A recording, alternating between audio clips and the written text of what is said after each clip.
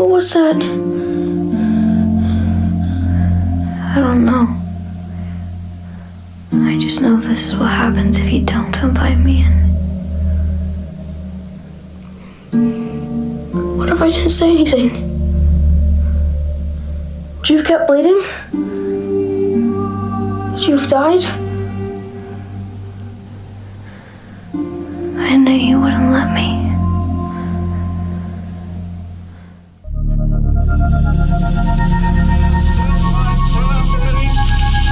That the only thing we have to fear is fear itself. No. Be afraid. Be very afraid. There is nothing to fear except God. Whatever that means to you. Do I look like someone who cares what God thinks?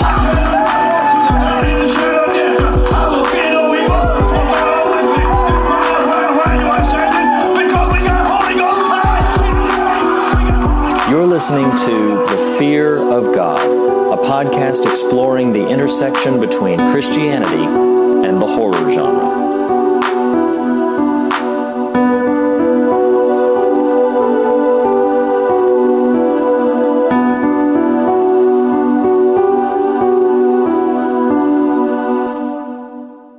Welcome, everybody. Welcome back to an episode of The Fear of God. We are, in fact, on episode 22. That is deuce in this new, strange new world we find ourselves of 2017.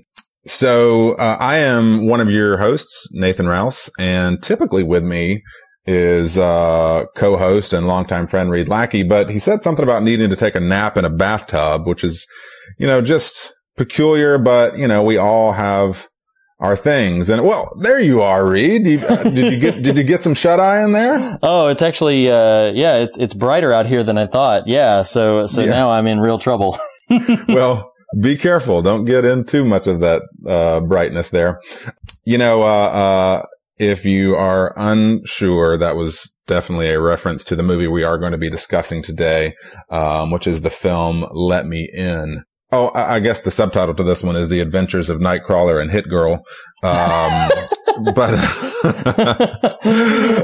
awesome. Let Me In is itself, and I welcome some of your thoughts on this, Reed, is itself a remake of, is it Swedish? Is Let the Right One In? Yeah, Let the Right One In. It's a Swedish novel, and the film itself was Swedish. Is it Swedish or Swedish? You know what? If you're going to make fun of every single lisp that I have, we're going to have a long episode. The other great import from that wonderful country being that chef that we all know and love. Well, yeah, I actually think the title of this film was originally Here's the Fear,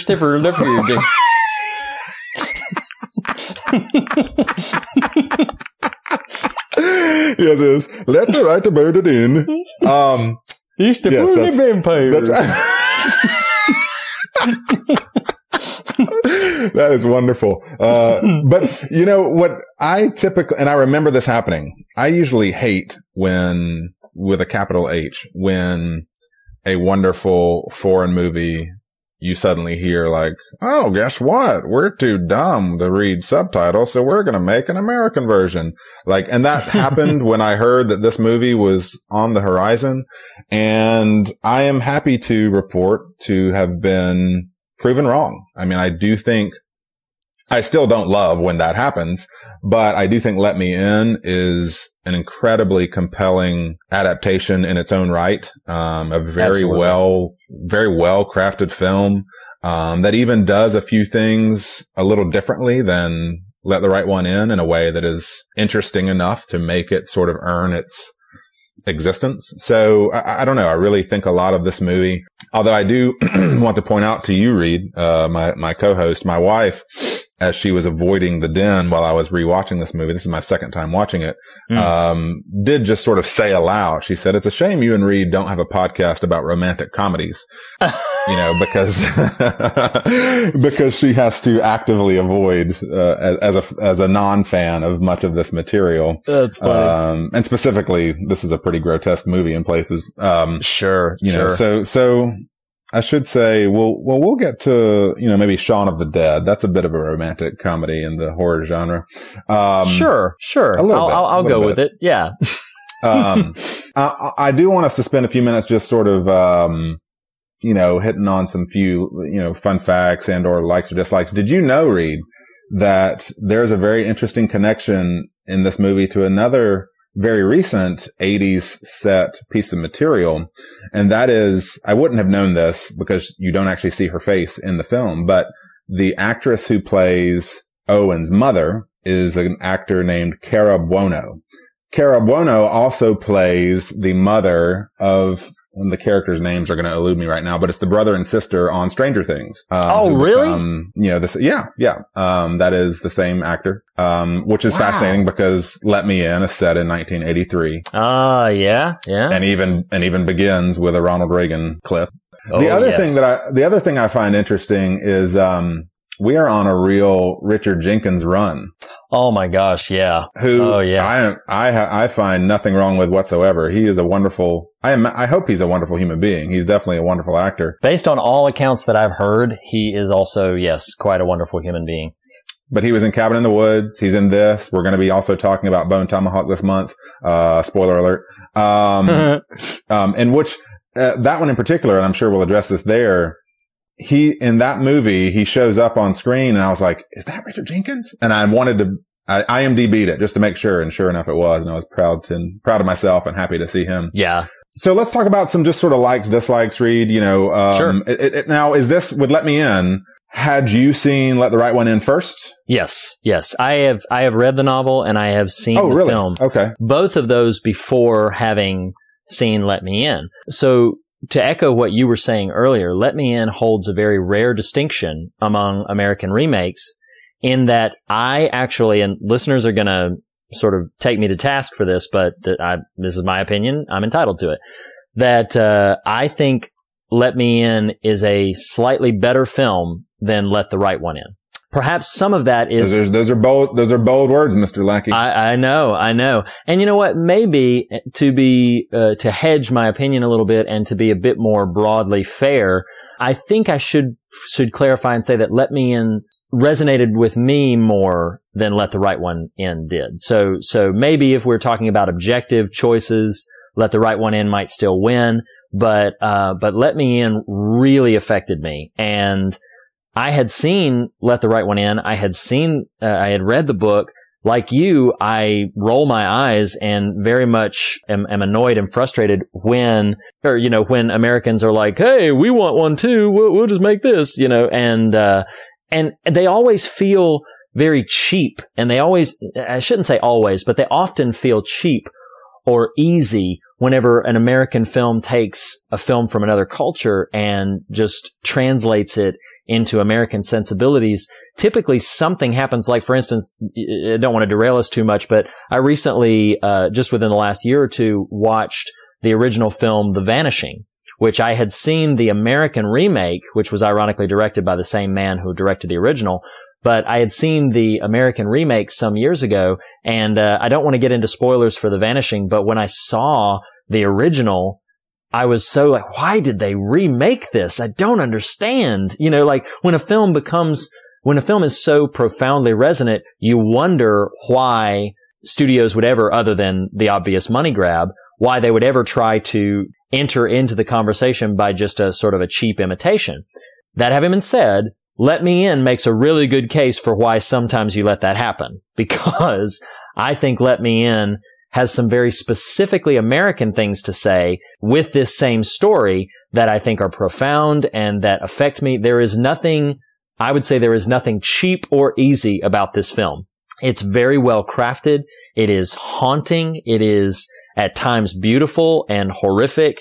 And I was deeply, deeply moved by a number of things that I'm sure we'll get into with this film. But the first and foremost, I would say, is just the tone, just the overall tone of this film. It's not dependent on a variety of cheap escalating jump scares. It's very interested in mood. It's very interested in character. And there's a lot of substance in this film, and I think it has its own merits, even separated out from the film. And I think button on that sort of strain of the conversation, this could be said about even remakes that are non-linguistic. In other words, there's a new Bad News Bears with Billy Bob Thornton. Oh, who cares? Like whatever. When our collective memory is so short that like 15 years is long enough to remake a whole movie. Yeah. But I think what is fascinating about Let Me In, and I texted you during my rewatch of, man, what a well-crafted movie this is. Like once I got past my initial reservations or my cynicism about the remake portion of the equation, it is rare in an instance like this where there's a certain iteration of a piece of material, then a new version of it, however different it might be or might not be. It is rare when the consumer is the winner in that conversation. Right. It's rare when the film appreciator, when the film fan is the winner. Typically it's more of a corporate winning, than it is, us as fans. And I think there's something wonderful and pleasant about that experience where you can watch Let the Right One In and you can watch Let Me In, and they are both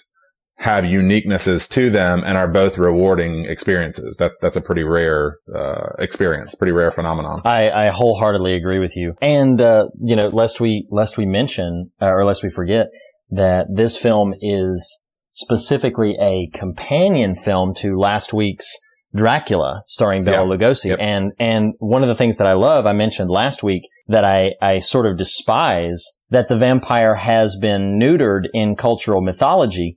But this film categorically does not do that. The vampire in this film is a proper monster. The vampire in this film is intensely horrific, is very monstrous, but there are some elements that I'm sure we'll talk about in a few moments. There are also some elements of innocence. There are some elements of just a quality of affection and a quality of kind of like you're simultaneously drawn to and repulsed by so much of what you're seeing. And I think this film, more so than many others, if any others, in recent years, just understands vampires. Sure.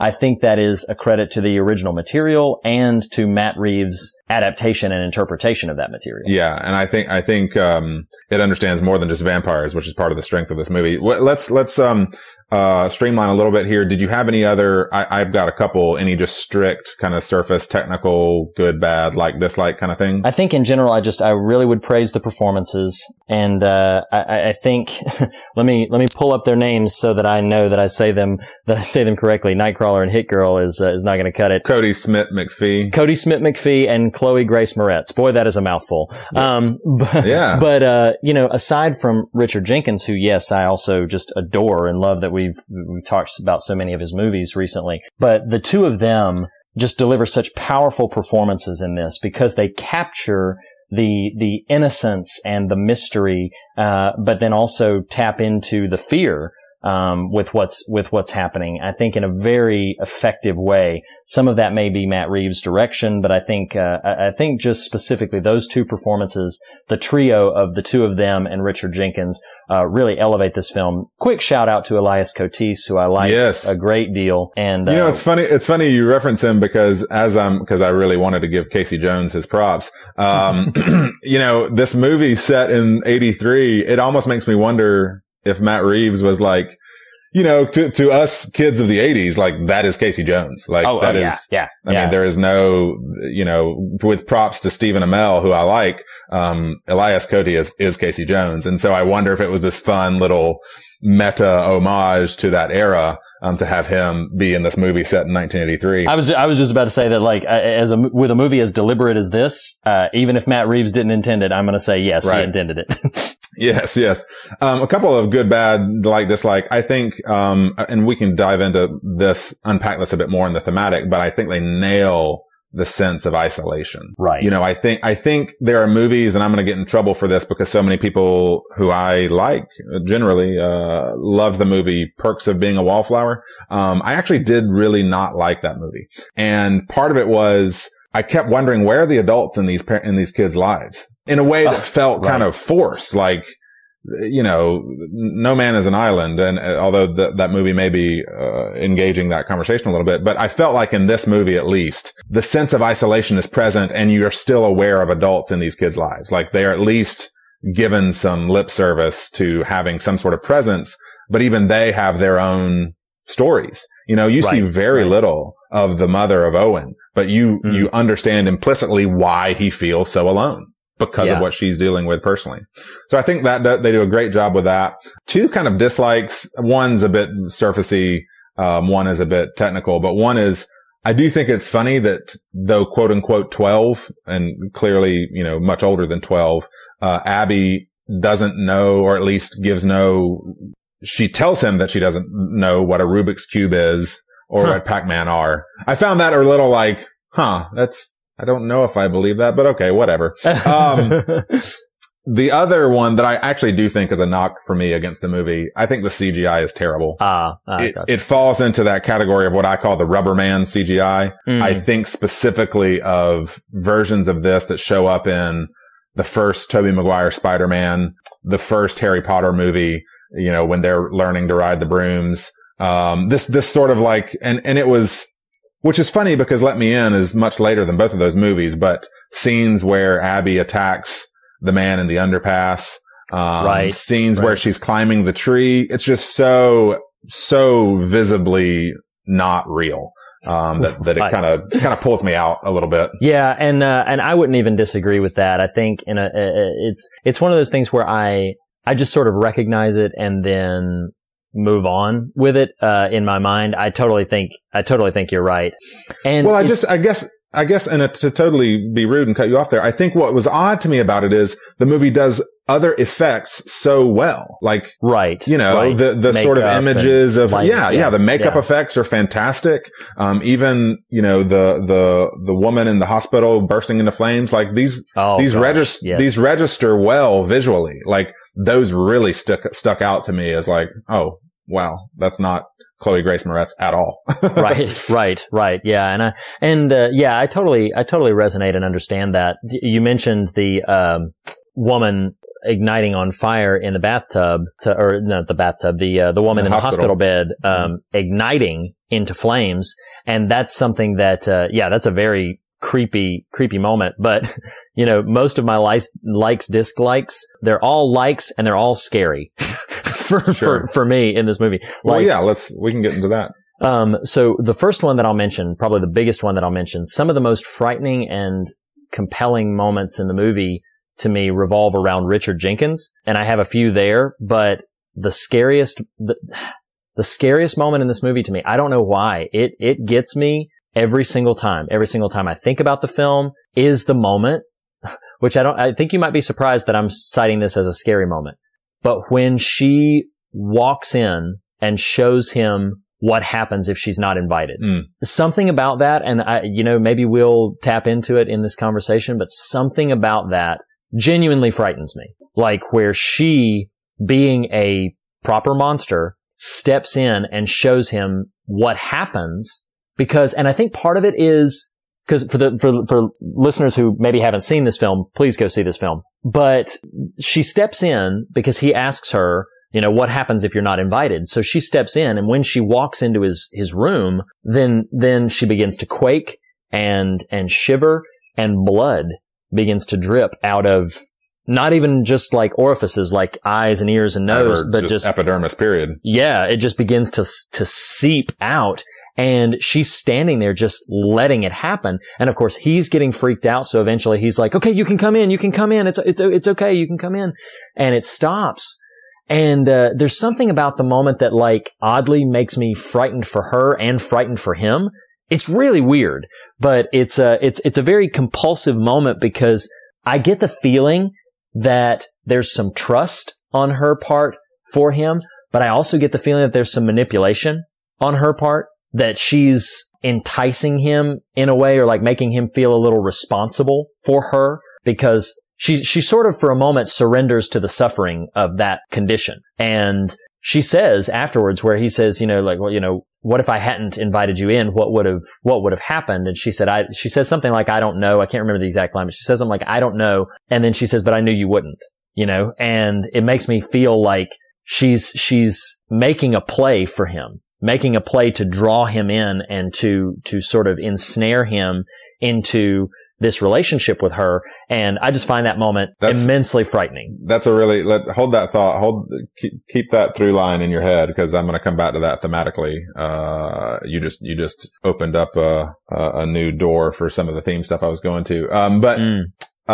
In terms of just scary stuff for me, like, you mentioned Richard Jenkins, and goodness gracious, the first time, I mean, anytime this happens on screen, it's terrifying, but the first time you see him with that trash bag on his head, that is a terrifying image. Yes, it really is. And I think did you know that was his idea? I apologize for interrupting you, but that was his idea as an actor. It wasn't in the script. He just had that thought to, hey, why don't I do this? And Matt Reeves loved it. And yeah, it's a chilling choice. You know, I think there's so much value in good movies, at least, in rewatching good movies. And, you know, you find yourself, like, for instance, we've already addressed the Let the Right One In sort of comparison here. Like, to be able to watch this on its own merits and really dive in and really dig deep and what is happening in this movie, like, you find, especially with well-made, well-intended, fulfilling movies, there's a lot to chew on here.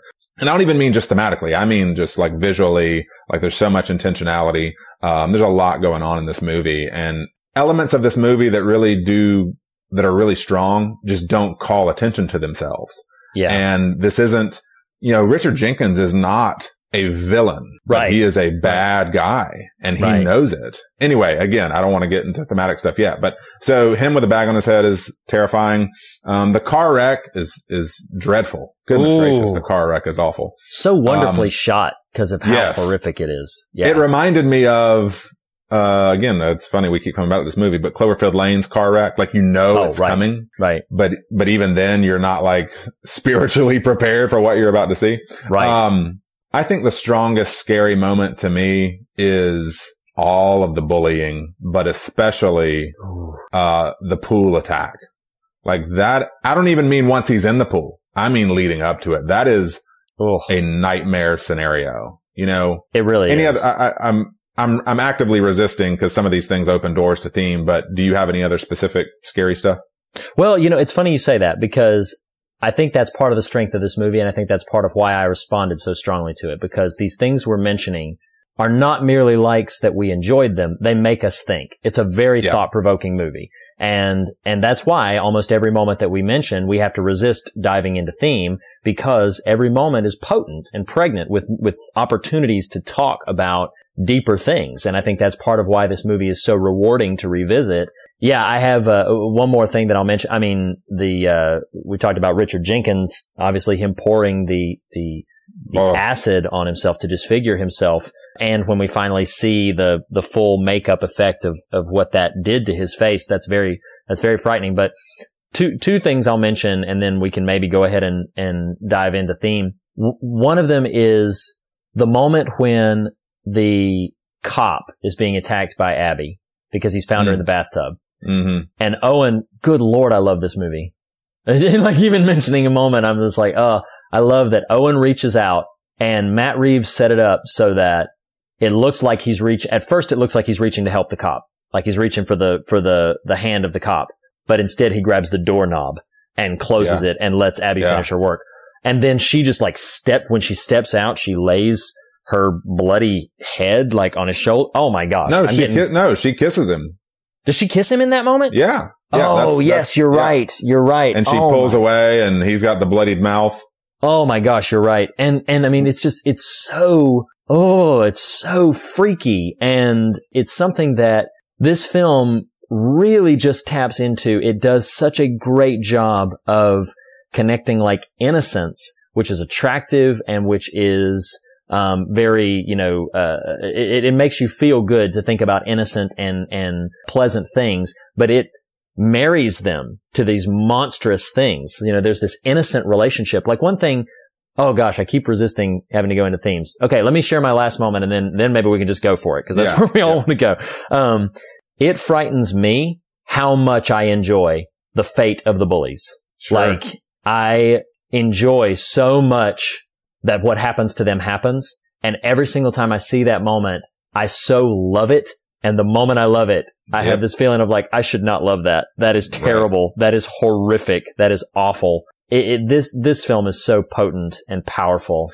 To me, it had a deep effect on me. Let's do this. So, listeners may be like, good grief, you guys are trying to burn through this. Well, usually, there's a lot of thematic stuff to talk about here, and I really don't want to do a disservice to that material because it is so rich. And I think you've done a great job identifying, Reed, like a strong story, the elements of plot, which in this case we would say are scary things, are indicative of theme. Like the best stories, like the characters, they're not two separate entities, Right. So that being said, let's kick this door wide open. So I have probably about 2 or 3. I may overlap some of where you're going with. Sure. The very first thing I have written, though, there's a lot of good here, is that just as being a kid is hard.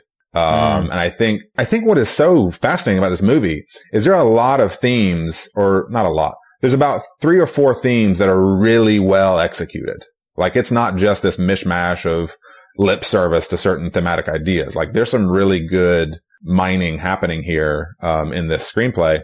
But, we made a reference during, The Gift about each other's high school years. And while yes, I would say largely I had a pleasant experience there, I think middle school is hell for anyone. I don't know if, gosh, it's an unfortunate nature of our society that's such a refining fire for kids, but like that is such a difficult time. And you've got the movie does such a great job of helping you see this kid is so alone. He's so isolated. He's so awkward and gangly. Even the sort of, sexuality gets preyed upon by the bullies, like, all this sort of stuff, even he's confused. I don't think the movie is making any sort of declarative statement about him being or not being homosexual. I really don't, but it is interesting when she says, I'm not a girl, he senses confusion. Like this poor child is so beset with just isolation and confusion about himself and about the world around him. And he has nobody to like be a guiding light for him. His mother is broken over the loss of her marriage. He tries to call his dad to reach out to him. His dad makes fun of him for, what is really a heartbreaking entreaty. Like it's bold language. Can a person be evil? But it's rooted in a very real experience he's having. And the dad just dismisses him. Like it is a real testimony that they give such strong service to that through line for him in that way. Yeah. Do you any thoughts on that specifically? Oh, so many. I think you're tapping into a lot of the same. You're right. There's a lot of crossover because I'll start here. I find it immensely interesting how sexuality is handled in this film because vampire movies in general, almost all of them, including Dracula to a very small degree, have a kind of a sexual component to them. Sure. There's something that is usually this attraction, the vampire, it is believed in vampire mythology that the act of sucking a victim's blood is a sexual act, to the vampire, that it, at the very least it's a sensual act and possibly even a sexual one.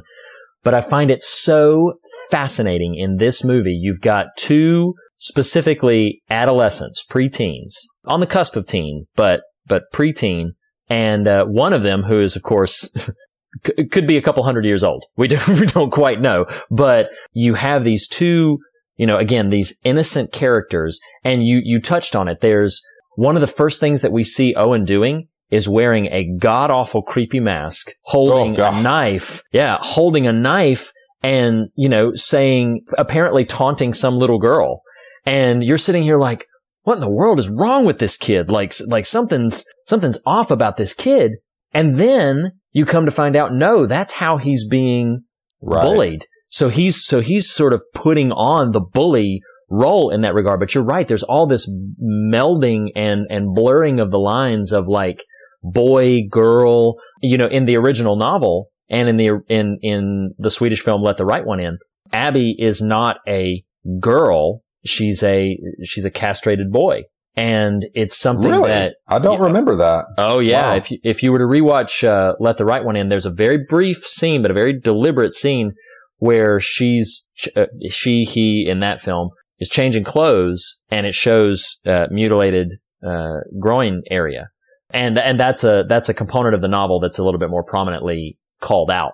But, in this film, in Let Me In, she is a girl, but I still think that they do some fascinating things of blurring the lines there of just sort of coming to understand, gender role and gender nature. And one thing that I thought as a theme, I think it's interesting. Good Lord, I hope I expressed this the right way.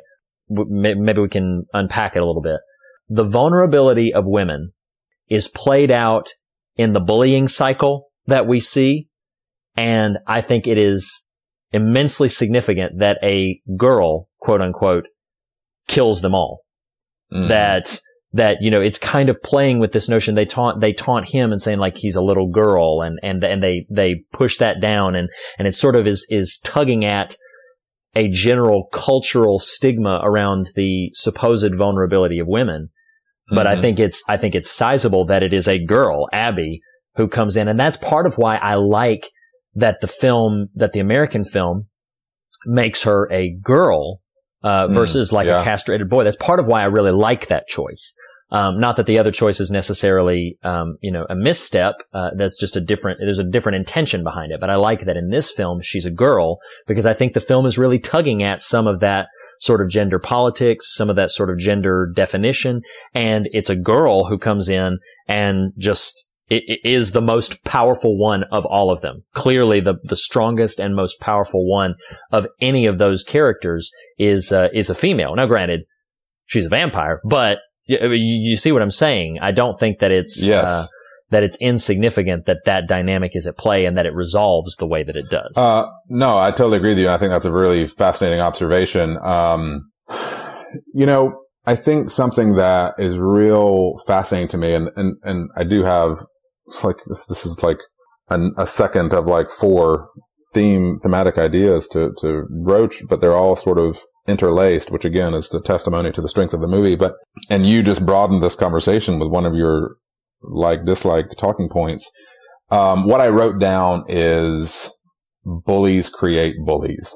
Mm. And I don't know that I would have sat down even to this rewatch, having consumed this movie once already, as well as its Swedish counterpart before, and set out with a mind towards this movie is making a conversation about the violence we do to each other and the bullying nature that's inherent to pick a level of society, and you're going to find it present.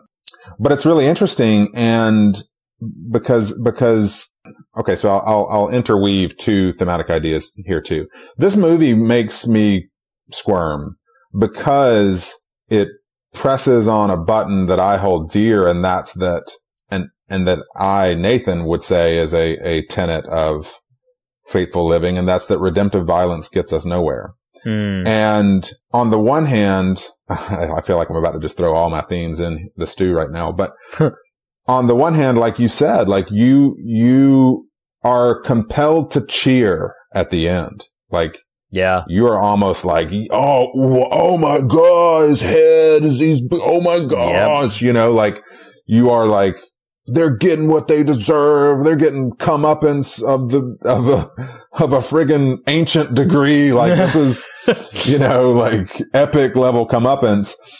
And yet I can't in good conscience, like endorse much of the actions of the characters in this movie. Right. Right. I am deeply unsettled when she says to him, hit back hard. Oh, hit back harder than you dare. Yes. Yes. And this is where so much of not fear of God conversation, but just conversations of faithful living, period. Your philosophy, your theology comes into tension with practical living. Right. Not as in, I think they are inherently going to conflict with each other and always counter each other. But, I watch this movie and I think, as a parent, how would I encourage this child? Mm. What would I encourage this child's course of action to be? Because on the one hand, I do agree you cannot just let yourself be a doormat in life. Right.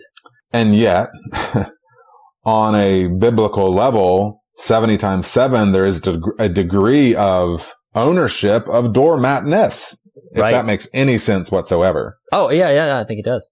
You know, and so this movie really challenges or really forces me. It doesn't challenge it in the sense that, oh, I'm wrong about redemptive violence being an incorrect course of philosophy.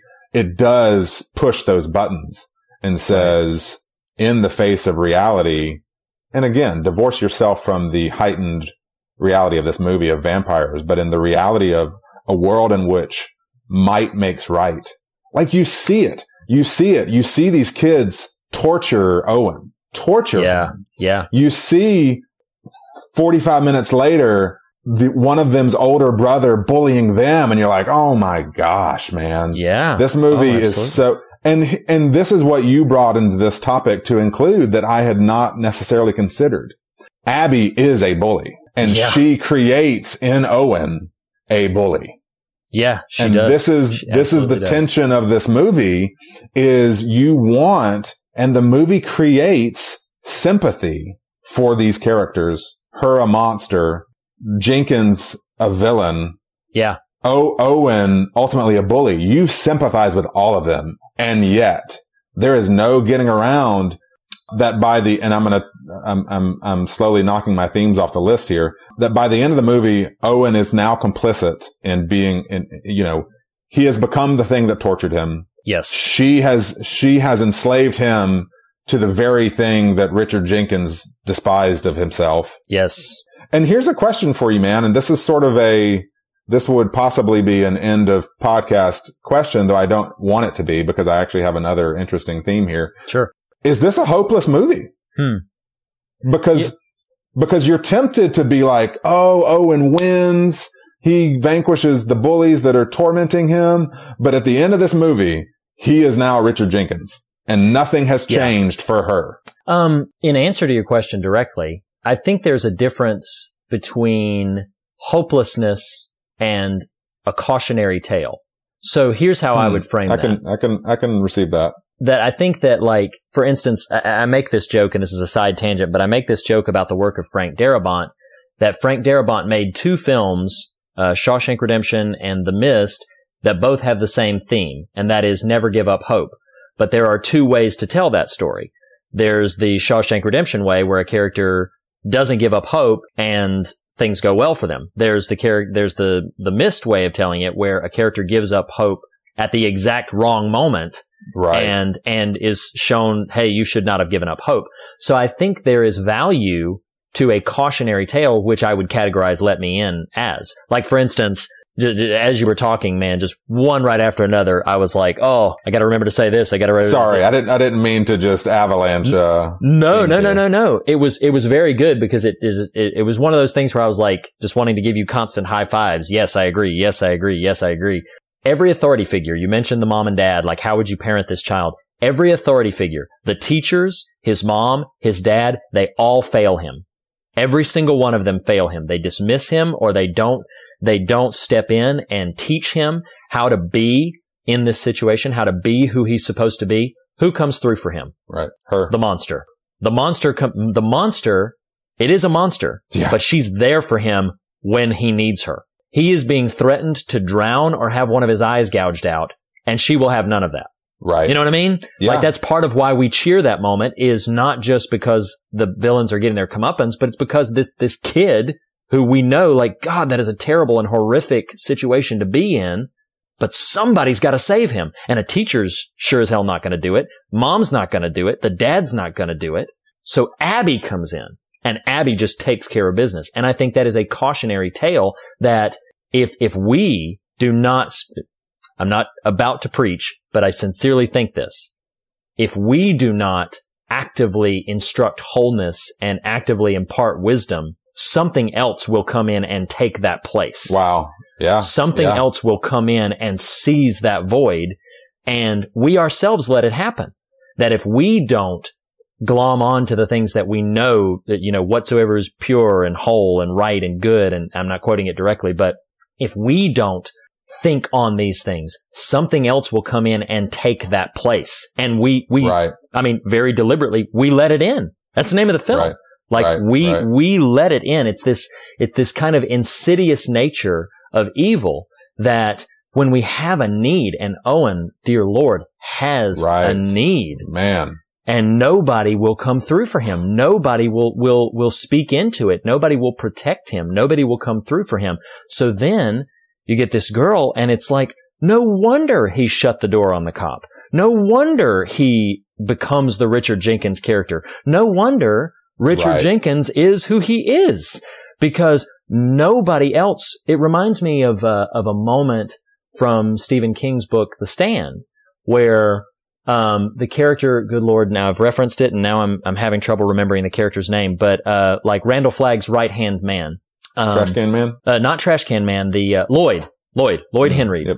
So Lloyd is confronted by Glenn Bateman, and I won't spoil that specific thing, though if you encounter The Stand, it's so long you'll likely forget I said anything. But Lloyd is confronted by Glenn Bateman about like, hey, you've aligned yourself with evil. You've aligned yourself with a monstrous thing, with a monstrous person, and his empire is going to fall. And Lloyd basically carries out Randall Flagg's action against the good guys because he says he was there for me when nobody else was. Wow. He came and protected me and rescued me when nobody else did.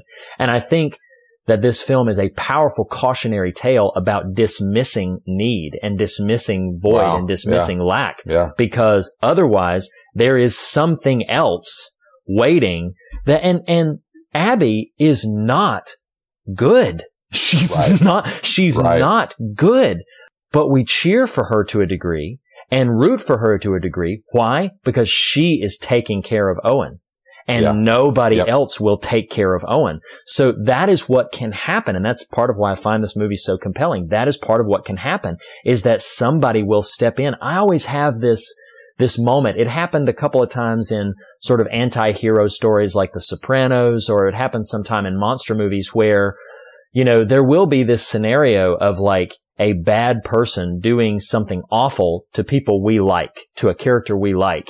And then this bad, evil threat comes in and threatens the characters that we care about. And suddenly we realize, oh man, but now the monster who's it's the Hannibal Lecter thing with Clarice. You know, it's like, don't mess with Clarice because now you've got Hannibal Lecter on your trail. And there's a part of us that's like, oh, you just awakened a beast. And there's a part of us that cheers, not because we want to see the monsters thrive, but because somebody's got to stand up. Somebody's got to step in.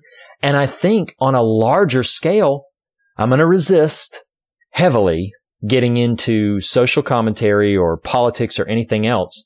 Don't resist. It's one of those things where it's like, when people are not feeling like somebody's for them, like somebody's, you know, on their side, what will they turn to? They'll turn to the thing that they know to be dangerous, that they know to be scary, that they know in some degree to be awful, but they'll turn to it because that thing's got our back.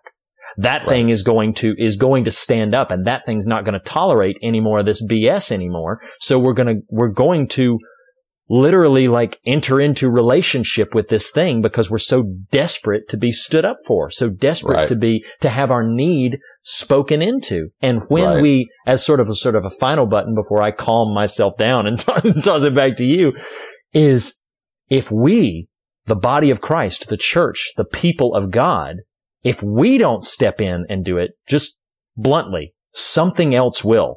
Something else will step in and will take that role. And that's on us, I believe. I believe when that happens, that's on us. Yeah, and I let me in. You know, I think, wow, like I'll get explicit on a macro level, then we can dial it back into the movie some. But yeah, we have sanctioned a bully, and you know, you can, we'll be explicit. You can call our, maybe at this point, president, maybe at this point still president-elect. I'm not sure exactly how the dates are going to line up, but, you can call him a good businessman if you want. You might ultimately even call him a good president, but there is no, mincing words that he's a bully. And once he did get elected, what happened? Bullies create bullies. Bullies reveal bullies. Bullies encourage bullying. And it is happening and is going to continue to happen unless something intervenes. And you make a very good point that, hear me, like there is so much nuance that should be imposed upon a lot of levels of this conversation. And we're just sort of driving by on it. And I get that. But there is something dramatically in error when the church writ large either A, aligns itself with what it knows to be a bully, or at the least B, is tacit in its sort of observation of the ascension of a bully, meaning in more layman's terms, like stop being silent. Like, you know, if it is fascinating, I had no idea this movie was so rich before 6:00 last night. You know, it is telling, and it is important to note that in 1980s world, Owen would have killed himself. Yeah. Like, just period. Mm-hmm. In 2017's world, he would have killed a bunch of people and then killed himself, because people are not paying attention to those around them who need love and attention and have deep need to be seen, to be heard, to know they are cared for. Right. And instead, we just sort of sanction the bullies. Well, well, you know, let's wait and see. You know, I'm getting probably a bit too bullying there myself, but you know, like there's something to be said for active, present cultural awareness when people around you of any stripe, whether they look like you or don't, are being mocked, are being bullied, are being abused. And it is the call of us individually as faithful believers in this person we call Jesus. It is a compulsion on the part of the church, who calls itself the bride, you know, that we pay attention and stop just sort of being like, well, maybe it'll work out. Like, it's time to stop saying that and start working on it. Woo-wee. So something else I want to, it's similar, some similar touch points, but a different approach here. I think one of the most fascinating lines in this movie to me is in the mouth of Richard Jenkins. He looks at her at one point and he says, maybe I want to get caught. Oh yeah. And it's not even meant necessarily as a threat to her. It's meant as resignation, like exhaustion. We talked last week, and here we'll reopen this coffin, if you will. Waka waka. There's so many Muppets references happening here. To this conversation about addiction, or this conversation about enslavement. You made the point a minute ago, like Bela Lugosi's Dracula, we can watch in this weird kind of disconnected, like it's this sort of heightened character / caricature almost. Right. You watch Abby, and this is what I mean. This movie causes tension internally because there's no getting around it. She's a monster. Like, there is a wickedness. There is, if we want to use the word, an evilness about her. And yet the movie challenges us because we sort of sympathize with her too. Like, but there's no denying Richard Jenkins' character is a slave to this person. Oh yeah.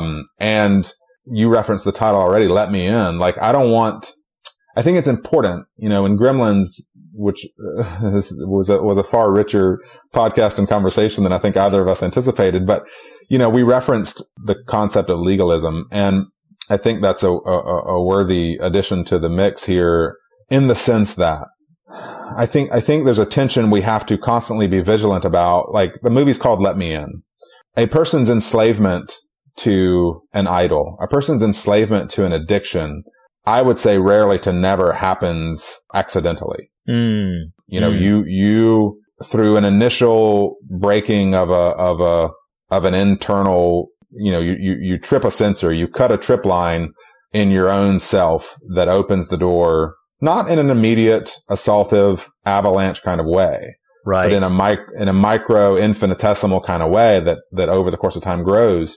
I think it's important. Again, I want to make a distinction here. Because what I'm not saying is you adopt a legalistic standpoint. I think we should actively resist legalism, this thing that states here are the rules. You strictly abide them. You never break them. You always pay heed to them. These rules become your law. Your law supersedes how you envision yourself in relationship to the people around you and the Lord. We should always actively resist that. But in you read, I'll call back your words from Gremlins. You said our defining point is relationship with Jesus. Like right. This is the sun we orbit. Wow, I really didn't mean to make a really flannel graph kind of Sunday school joke. But it there. works. But it's true. Yeah. I meant it in a cosmic kind of way. But like, it's fascinating. It is, you made the statement just a second ago, like Owen needs a protector and no one's there for him. Yeah. So the door is open and Abby, and Abby is let in, Yeah. I mean, that is, absolutely. If you distill all of this down, it's that. And if we're going to have a conversation about faithful living, like, I think about, this may be a strange thing to add to the mix here, but the politician Anthony Weiner, who like has become both a punchline and goodness gracious. Like every time that man is in the headlines, I'm like, God, someone help him. Yeah. Somebody, please. Like and I don't mean that in a dismissive, jokey way. I mean, like the erosion has happened. Yeah. There's no sense of boundary. Like the man needs help. And Sure.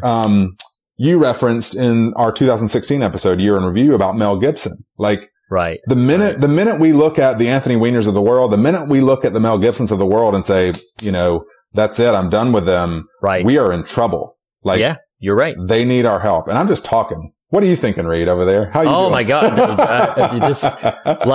It's one of those things where I feel like, unfortunately we're going to be, winding down here sometime soon. But honestly, like I want just like another hour to talk about this kind of stuff, because this really is, I think, of the utmost urgency that people today grasp this. But I think being a Christian, being kind of on the inside of that cultural call out, I think it's of the utmost urgency that Christians like get this, that they figure this out, because it is often that believers, quote unquote believers, I'm sorry, that was rude. They may be very sincere and devout in their faith and still susceptible to dismissing people as human beings and dismissing their calling to reach forth in reconciliation and reach forth in trying to make things right and lead people towards wholeness. Most of the time, with a large number of believers, that sometimes means, okay, we'll straighten up and fly right, or we're done with you, or, you're out, or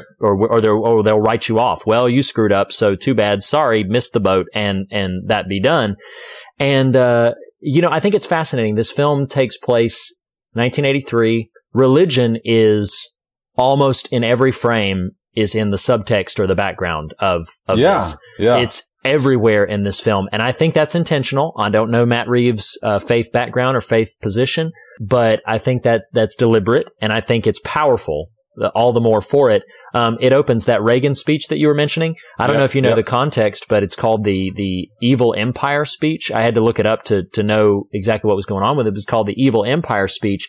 And it's a conversation that he's having with a group of evangelicals about how evil sort of spreads and encroaches in on society and culture at large.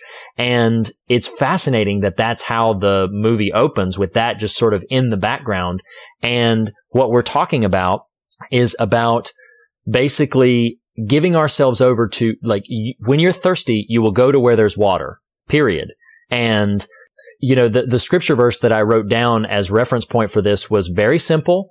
And I almost didn't use just this scripture because it's so direct and so simple, but it's Ephesians chapter 4, verse 27, which simply says, don't give the devil a foothold. It's very simple and blunt and to the point. Don't give the devil a foothold. And what I will say in response to so much of what we're talking about here is, when we read that, and I think Paul is talking to individual people, and he means you, Nathan, me, Reed, don't us let the devil in. But I want to take it further. And I want to say, if I, Reed, see something in you, Nathan, that I'm like, this is harmful for you, this is bad for you, we have a tendency to be judgmental and be condemning about that. But I think we must overcome the fear of speaking up when we see a problem. I think we must overcome the fear of speaking out when we see, hey, you are headed down a path that is dangerous for you, that is treacherous for you, whether that happens on a national level, whether that happens on a personal level. And I think we must be careful that we ourselves not approach that conversation in judgment, in condemnation, like, hey, don't be doing that, or I'll think less of you, or I'll love you less. But I think sometimes there's the swath of Christians that are so desperate to like protect themselves and protect other people from evil that they just go too far with it, and they, ignore the plank in their own eye because of everybody else's speck in their own eye. But I think the other side of the pendulum is also a dangerous step, where we won't say anything because we're afraid of coming off judgmental. We won't speak up when we see things happening in someone's life, or when we won't step in when we see something taking place because we're afraid, like, oh man, they're going to just shut me out. They're going to just think that I'm judging them, think that I'm condemning them. And I think there obviously has to be nuance. There obviously has to be balance. There has to be an incredible amount of compassion. But I think we have to collectively just not let him in. Not let him into our thinking, not letting into our language, not let him in to the way we see the world. And there are people who will look at political figureheads.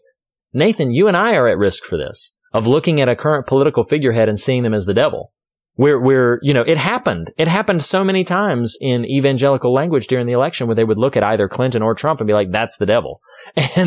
And we do ourselves a disservice, because when we see, as we talked about with addiction last week, when we see the person, you said this, although I cannot remember which episode, which conversation you said this. You said that it might have been in our 2016 episode, that you said when we see people as less than human, when we begin to stop seeing people as fellow human beings, then we really begin to lose ourselves. And I think that's true, whether we're looking at public figures, political figures, our neighbor, our enemies. I think that's true across the board. And I think we need to actively remember who the real enemy is, because again, I think we ourselves give the devil a foothold in our own lives, and I think we allow him to have a foothold in other people's lives. Basically, what I'm saying is that, like, the teachers, the mom, the dad who weren't there for Owen were as complicit in giving Abby a foothold into Owen's life as Owen himself was. Sure. And I think they can't wash their hands and say, like, oh, well, that was his choice. He's his own person. Yeah, but he reached out to you. He reached out to you constantly, and you ignored him, and you dismissed him, and you didn't care because of whatever it was. And I think we've just got to take some ownership of that. We've got to recognize and repent, Well, and you're scratching at something that I think is fascinating. You talked about when brothers and sisters are sort of in peril of dangerous behavior. Like, I think what we have done for too long on a large scale is the finger wag and it's sort of like, man, who knew Gremlins was so potent here? But, like, you've broken the rule, and now you are done. You are ostracized. You are out. You are no longer a part of our fellowship. And I think the danger there, or rather the more appropriate version of that, like, you and I have had a friendship for 15 plus years, could see freight trains in each other's lives and speak into that with love and compassion and care. Right. If I've just met someone and 3 months in learned they've got this particular plank in their eye, it is not on me. Hear me. I'm not saying I'm not called to love them. I do think I am, but I'm not called to wag my finger at them. Right. I think in the same way that active resistance to letting quote unquote him in is what you said of, you have to have a relationship with the Lord. You have to be operating from that orbit in order to function in a faithful way in the world. In the same way, for me to be able to speak truth and love into someone's life requires a relationship. It does. If I'm unwilling to work to have that relationship, I don't have the liberty, I think, this is a Nathan thing, to be able to speak into that. I said, I was, close to someone a couple of years ago at this point who was going through an incredibly difficult season, of confusion and, sort of pain and some poor decisions. And, you walk through that sort of experience with someone close to your life and you gain, if we're doing this stuff right, you gain perspective, you gain levels of compassion that weren't present before. And I remember thinking, there's a way in which you use this phrase, large swaths of Christians will sort of adopt this kind of tough love approach to quote unquote sin at times, which I think is dreadful. Like, right. Tough. I'm not a believer in that, but would view like grace. Oh, grace is going to confront you. Grace is the light grace is the cross that makes Dracula recoil. Maybe, but you still don't get to wield that like a bat. Right. See, a bat, vampire joke. I think grace isn't, well, you're doing something wrong. And so the Lord compels me to tell you, you are wrong and you are wrong for it. And I can't be in your life because you're wrong. Mm-hmm. That's not grace. To me, grace is, I feel like you're on a bad path. I'm not really going to say this out loud, depending on our relationship. What I am going to do is enter into this mess with you. Yeah. And just be present, because the moment is going to come where, like the friggin' prodigal, you are going to wake up. Mm-hmm. And when you wake up, you're going to know someone's there with you who has not wagged their finger at you and who has loved you and has shown you compassion. To me, that is grace. It's that when the prodigal wakes up, there's someone there with them. It's in the presence of in the context of this movie, it would have been someone in Owen's life that he recognizes as a constant, as a presence, who, when he recognizes his own isolation and loss, says, well, wait a minute. Here is this teacher who has loved me and been by me. Or wait a minute. Here's this adult that cares. Here's this parent. And they're just not there. Right. And when we as believers abandon those around us who are lost, who are isolated, who are lonely, who may be quote unquote in sin, we permit them, we conscribe them to let me in, to let something else in. Yes. And which again, is not meant as condemnation of believers. It is meant as, remember your calling. Your calling is not culture warrior. Your calling is not finger wagger. Your calling is pay friggin' attention and love your damn neighbor. That is it. Yeah. Sorry. No. That's okay. That's all right. Cause correction and instruction and all of these things that we're talking about, producing healthy, good fruit in your life, it's born out of relationship, which is why, what does Abby need from Owen? She needs a relationship. She needs an ongoing thing. She's not, hiring him for any job. She needs him to buy in. She needs him to invite her in. Those are the things that she needs, because influence stems from relationship. Yep. And I think, perhaps just because we've gone a little over time, which I think is perfectly warranted in this conversation, but, I think that might be a good sort of note. You could say we've, beat an undead horse, if you will. Or run the risk of it, at least. Now I have images of vampire stallions running through my head. So, that's pretty scary. But obviously this is a film and a conversation that touched on some things Nathan and I are very passionate about. We would love to hear your thoughts on it. And as we always say, the fear of God is the beginning of wisdom, but not the end of the conversation. And you can continue this conversation in a variety of ways with us.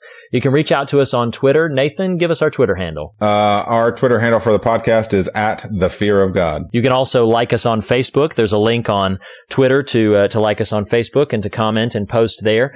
You can follow me on Twitter @ReedLackey, and you can follow Nathan on Twitter where? @TheNathanRouse.